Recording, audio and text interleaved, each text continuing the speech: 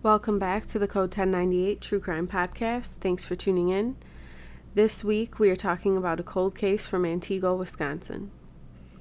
Kayla Berg had recently moved to Antigua, Wisconsin from Texas with her mother.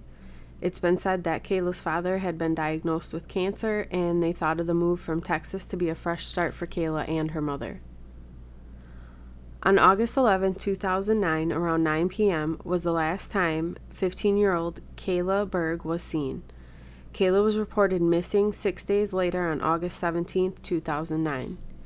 During the evening on August 11, 2009, Kayla was picked up from her father's house by a boy named Kevin. The next day, Kevin tells Kayla's father that he took her to another friend's house after they hung out.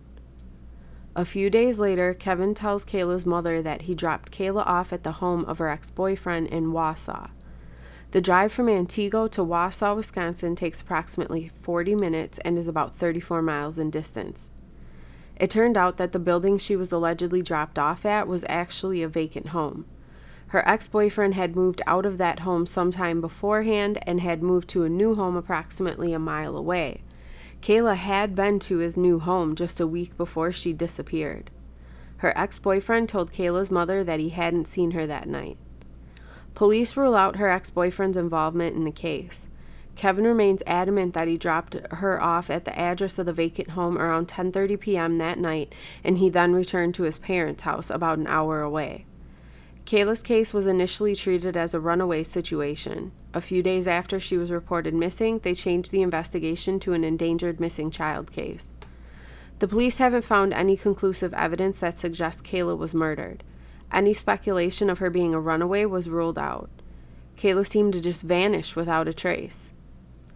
About a month after her disappearance, police began to believe that her friends were withholding information about her whereabouts. In October 2009, police charged Kevin with reckless endangerment as he was the last one who gave Kayla a ride from Antigua to Wausau. Police had hoped people would talk to them and provide additional information out of fear of being charged as well. Kevin and Miguel's cars were forensically searched and yielded no new evidence. A search using a cadaver dog made a hit in Kevin's car that was used in a vehicle lineup. In 2010, another search was conducted over areas of interest with the help of the National Guard. Both wooded areas and fields were searched by law enforcement and cadaver dogs. The dogs hit twice while searching. One area at Kevin's parents' property, which is where he claimed to have went after dropping Kayla off at the vacant house, and the other was a potato farm where Kevin had worked. It wasn't enough to prove it had anything to do with Kayla's case. Eventually, 2 years later, prosecutors would dismiss the charge against Kevin, citing a lack of probable cause. Based on the tireless efforts of Kayla's family, her case has gained national attention a few times over the years since her disappearance.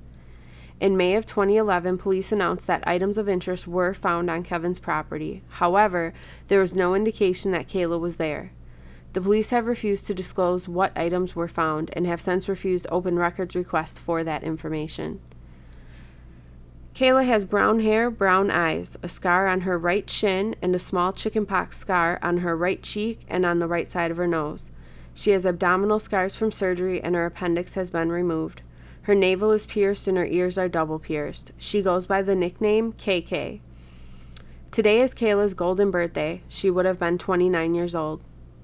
Police have stated that they continue to direct resources to this investigation, and it remains a priority to them. Many tips have been phoned in about Kayla's whereabouts over the years, but no additional evidence has ever been found. If you have any information, even if you think it is unimportant, contact the Antigua Police Department at 715-627-6411. Thank you for listening to Code 1098, giving you past, present, solved, and unsolved mysteries and murders. If you have suggestions for a case that you would like to see featured, feel free to message us or leave a suggestion in the comments. Thanks for tuning in today. Until next week.